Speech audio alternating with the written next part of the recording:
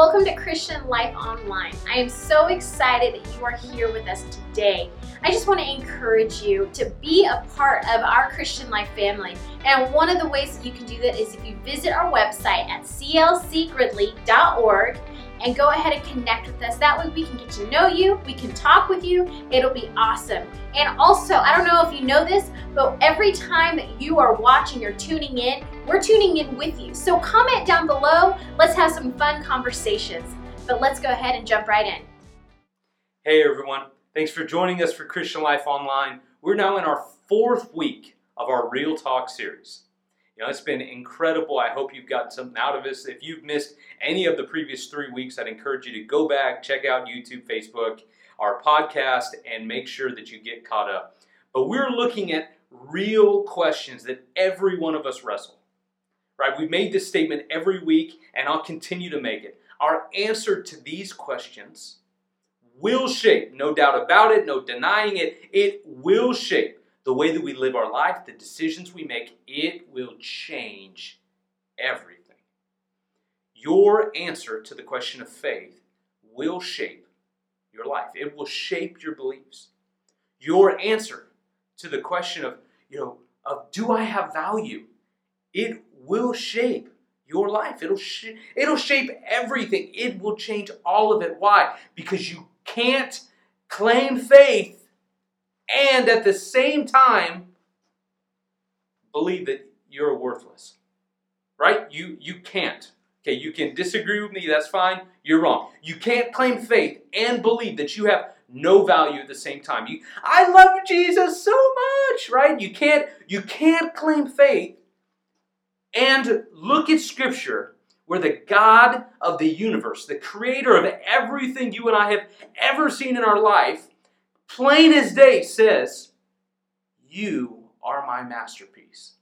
You are priceless. You have value. You cannot grab hold of faith and still believe that you don't have value. It just can't happen.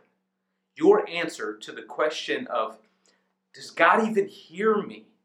It will shape the way that you live your life. Because if you believe that the God of the universe hears you when you try to communicate with Him, I think you'll be amazed by how often you find yourself talking to Him. If you have an issue with not praying, right, not talking to God, I venture to guess it's because you really don't believe there's someone else on the other side of the line. These questions, and more importantly, our answer to these questions, will change everything about our life. And today, right now, I want to bring our 4th question to you. And here it is. What good can I really accomplish? I'll word it a different way. I'm just one person. What can I possibly do? Right? How many of us, we've asked ourselves these questions? All of us have. Why? Because it's a question every one of us wrestle, and that's why we're talking about it. As we've been talking about through this series, I want to bring to attention a person from the Bible. It's a story that some of you may be familiar with, some of you maybe not. That's totally cool. But here's the thing. This guy is so awesome. He's got a whole book named after him. 4 chapters. I'd encourage you, if you have not read the story or it's been a while, grab your Bible, grab your phone, and read the book of Jonah this week. I'm going to summarize it for you right now, but I guarantee you there is so much more in there for you to grab onto, and I want you to read that for yourself. But we're going to summarize it today. As we've done with all of these stories, I encourage you, as I'm sharing the story with you, I want you to put yourself in his shoes. I want you to think about what you would be thinking, what you would be doing if you were Jonah. And God was asking you to do what God asked Jonah to do.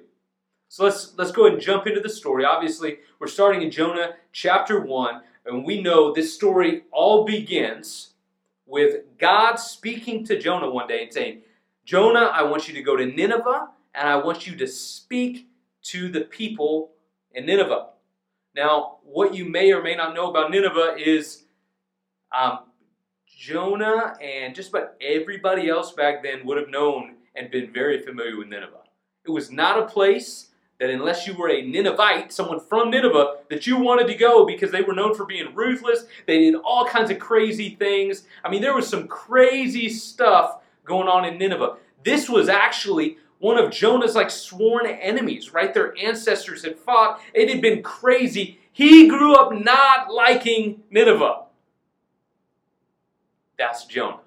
And now God is asking him to go and speak to them.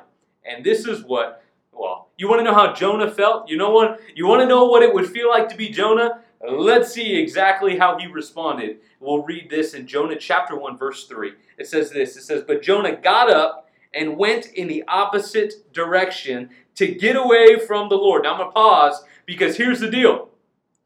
When we read this, we're like, well, that doesn't make sense. God is all powerful. He's in all places. How in the world was he supposed? How is Jonah thinking that he can escape from God? That's just silly.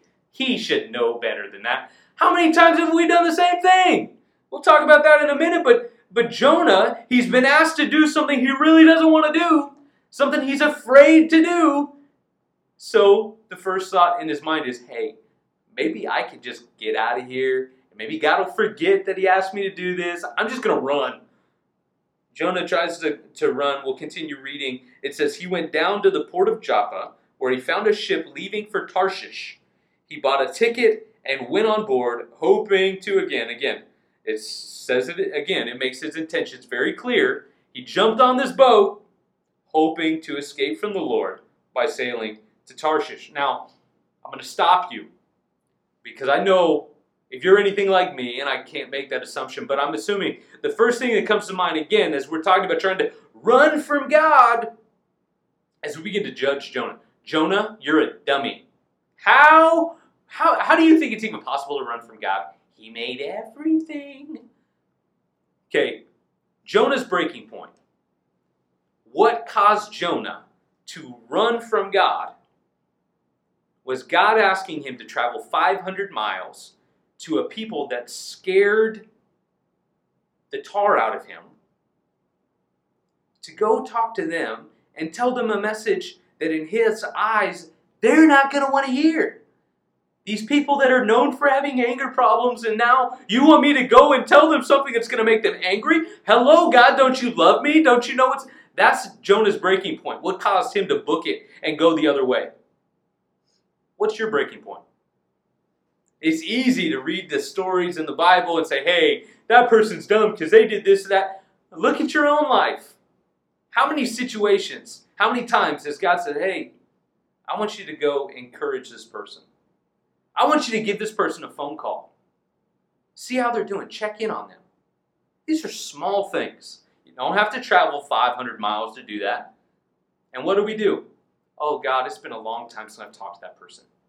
I really don't think I'm ready to talk to my friend. I really don't think I'm ready to talk to my neighbor about you yet. We'll just pray on it for a little bit. We'll table this and we'll get back to it, right? What is that? That's running from God.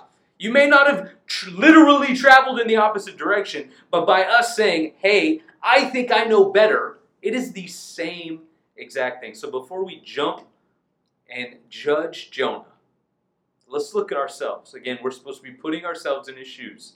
You're being asked to go to people that scare you, a different culture where you don't fit in, and bring a difficult message. It's human nature to be scared. So let's cut Jonah some slack here.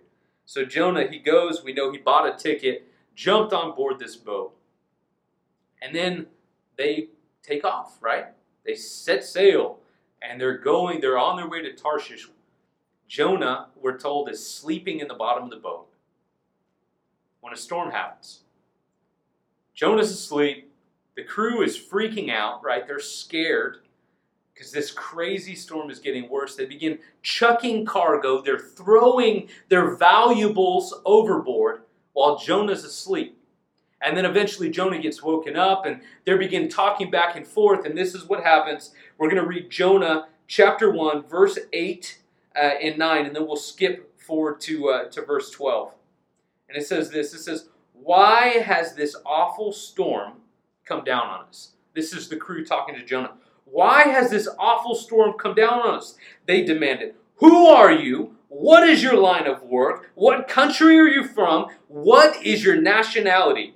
And Jonah answered, I am a Hebrew, and I worship the Lord, the God of heaven, who made the sea and the land. So I've got a math problem for you before we read verse 12. Here it is. I know some of you hate math. I think we'll all be able to do this. Kind of already giving you the spoiler anyways. Jonah plus a boat plus the wrong direction equals what? Jonah plus a boat plus the wrong direction equals a storm. That's exactly what Jonah finds himself in. Again, imagine this us. We're in a boat, running from God. Everything goes wrong around us. And now we have to confess to the crew, this is my fault. Let's read verse 12. It says, throw me into the sea, Jonah said, and it will become calm again. I know that this terrible storm is all my fault.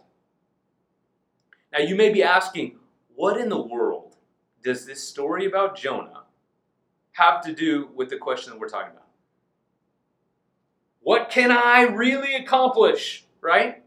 That's our question for today. How does this all make sense? You're about to find out. Jonah 1:15-16 tells us that the crew, they finally give in, right? At first when Jonah said, throw me overboard and everything will be okay for you. They like, no, we're not going to, no, we're leaving no man behind. And they start rowing, right? They're doing everything they can to fight to get out of the storm, to get to safety. And they realize it's not happening. We can't escape this. They finally give in. They throw Jonah overboard. And this is what happens. Here's the answer to how can my life what good can my life really do? What can I accomplish? One person, what can I accomplish? Jonah gets thrown overboard, and it says in verse 15-16 that immediately after he's thrown overboard, the storm calms. Immediately after he gets thrown overboard, the storm calms. Now there's an interesting contrast here between Jonah and Jesus. So we're talking about the story of Jonah, but as you read in the Gospels, there's another story of Jesus. And he's asleep in a boat in the middle of a storm, right? Completely unaware of what's going on around him. And the disciples come and they wake Jesus up. And don't you care that we're going to drown? We're all going to die, right? And what does Jesus do? He gets up and he does what to the storm? He speaks to the storm. This is interesting. Jesus knows who he is following the will of his Father, speaks to the storm, while Jonah, running from God, walking in disobedience, has to jump into the storm. Again, I'm not changing theology here, but I'm posing this thought to you. I think something opens up to us when we walk in obedience. When we walk in obedience, I believe that we have the power, the authority to speak to the storm, to speak to our issues, to speak to the struggles that we're walking through. Versus when we're running, right? When we're dealing with disobedience, man, we find ourselves in the middle of all kinds of craziness all the time. But going back to the story of Jonah and going back to the answer to our question, what can my life really accomplish? Even in Jonah's disobedience, God uses it for his purposes. It says that after Jonah was thrown overboard, the sea calms, just like Jonah said. And what happens to the crew? It says that they made a sacrifice right then and there, and they committed to serve God. They repented, they turned from their sins, they began to follow the one true God right then and there, even through Jonah's mistake, right? Even through Jonah's mess up, he's running from God, and even that turns their future around, turns their eternity on its ear. I mean, it's incredible. God even uses us in our disobedience, in our mistakes, and our shortcomings for his good, for others' good. It's just, that's only God. So, what good can I really accomplish? Fast forward some more, past the incredible part that everybody that knows the story of Jonah knows him for, right? Being in the belly of the fish or the whale. And, the Bible doesn't exactly say what it is, but we do know one thing: it wasn't a shark, because have you seen Shark Week? You've seen what they do to their food. It wasn't a shark, it was a fish, a whale, some kind of crazy thing, and Jonah's in the middle of it for days on end, right? And as he's in the belly of this sea creature, he begins to pray. He begins to pray and he commits to God. He says, you know what? I will do what you want me to do if you spare my life. Little did Jonah know where that sea creature was taking him to. God hears his prayer. He grants his request and has the sea creature spit him out on the shore. And we're led to believe that it was right outside of Nineveh. Coincidence, I wonder where God wants me to. Are you sure it wasn't right outside the gates? It's just crazy. So Jonah now finds himself walking into this place that he was afraid to go to, right? Arch enemies. He's walking into this place and he begins to boldly share the message that God had given him to share. And what happens? Again, here's the answer to our question: what good can my life really accomplish? Jonah shares the message God gives him, and it says the entire city repents and turns their life around. Now, this is a city that, again, is known for the bad things. A city that's estimated to be over 120,000 people. The Bible actually says that the city was so large, really we'll change it. The region was so large of Nineveh, it was so big it would take 3 days to see it all. And because one man spoke what God had led him to speak, they all changed their ways. It's incredible. Let's jump ahead just a little bit. We'll get out of Bible times, and I'm going to make a statement. History has been shaped by singular people that have been willing to make a difference. Again, let's go to a little bit closer to modern day. Many of us, we're sitting here, right? You're tuning in with us, you're watching the service, and you've got a Bible in your house somewhere maybe, or maybe you've read the Bible on your phone. Did you know that you have access to that? You have a Bible that you can read in our own language because a man by the name of Martin Luther was willing to begin the work of translating it. One man that, because of a movement that he started, allowed every one of us, right? The Bible is the most sold book. No other book has been in more hands than the Bible. All because one man was willing to begin the work of translating it. It's incredible. History has been made by singular people willing to make a difference. We could go through the civil rights movement. Every major movement across history has been started by one person willing to make a difference. So what good can I really accomplish? What good can you really accomplish? I can't guarantee that 120,000 people will repent and their lives will be changed forever because of your obedience. The truth of it is, I don't know what's on the other side of your obedience. I don't know what purpose, what task has been put before you. Right? That was Jonah's story. Jonah was obedient, finally. He had multiple chances. Thank God we have multiple chances. But he was finally obedient, and 120,000 people, plus that boat crew, their lives were forever changed because of it. What is on the other side of your obedience? I can't answer that for you. But what I do know is this. If we walk around believing that we will never accomplish anything of value, that we will never accomplish anything that is worthwhile, anything that matters, I can guarantee you that you'll be right. If you walk around believing that nothing you ever do will make a difference, you're right. Something happens when we walk around and we're open to the fact, we're willing, we're available to be used by God. Something happens. Something happens. I don't know, again, what's on the other side of your obedience, but I would love to find out.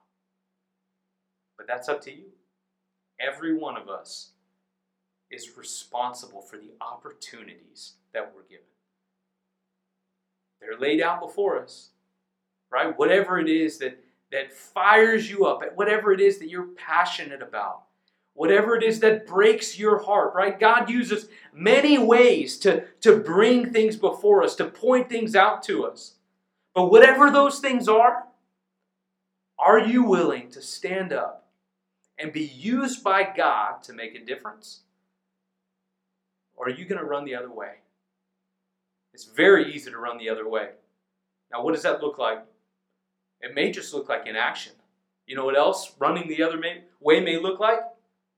Running your mouth. Just imagine if you were the solution that God created to tackle some of these incredibly difficult situations. If you never did anything about it, but talk. Oh man, I sure wish that somebody would do something about that. You noticed it for a reason. Step up, step out in faith. Walk believing that God can use you to do an incredible work. And I don't know what the end results will be, but I can promise one thing. It'll be worthwhile. It's going to be hard. You'll have to go through a storm, but it'll be worthwhile. Our lives can make a difference. I'd love to pray for you. God, I pray for my friends right now. God, I pray that you would speak to them. I pray that you would make it extremely clear what it is. God, what tasks, what opportunities you're opening up for them. God, what tasks, what opportunities, God, you're pointing them towards, you're leading them towards. God, show them what hills to charge. God, and I pray that your hand would be over them, you'd protect them. God, you'd help them to grow. God, I pray that you would mature us to a point that we're ready and able to attack that hill. God, to love on those people. God, to have that difficult conversation with your help. God, we don't want to try and make a difference on our own. God, we need your help. God, so I pray that you would prepare us for the work that you have before us. God, I pray that you would make us the people we need to be to accomplish what you've put before us. God, I thank you, praise you. In your holy name we pray. Amen.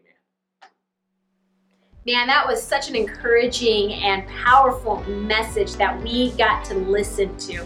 I hope that inspired you to grow in your walk with the Lord. I know for me, man, there are some times in my life where I do ask that question, am I valuable? God, is there something for me, something that I can do? Well, right now there is an incredible opportunity for all of us to participate together and be a part together in God's kingdom, and that is giving. God challenges us. He asks us to give a portion of what we give.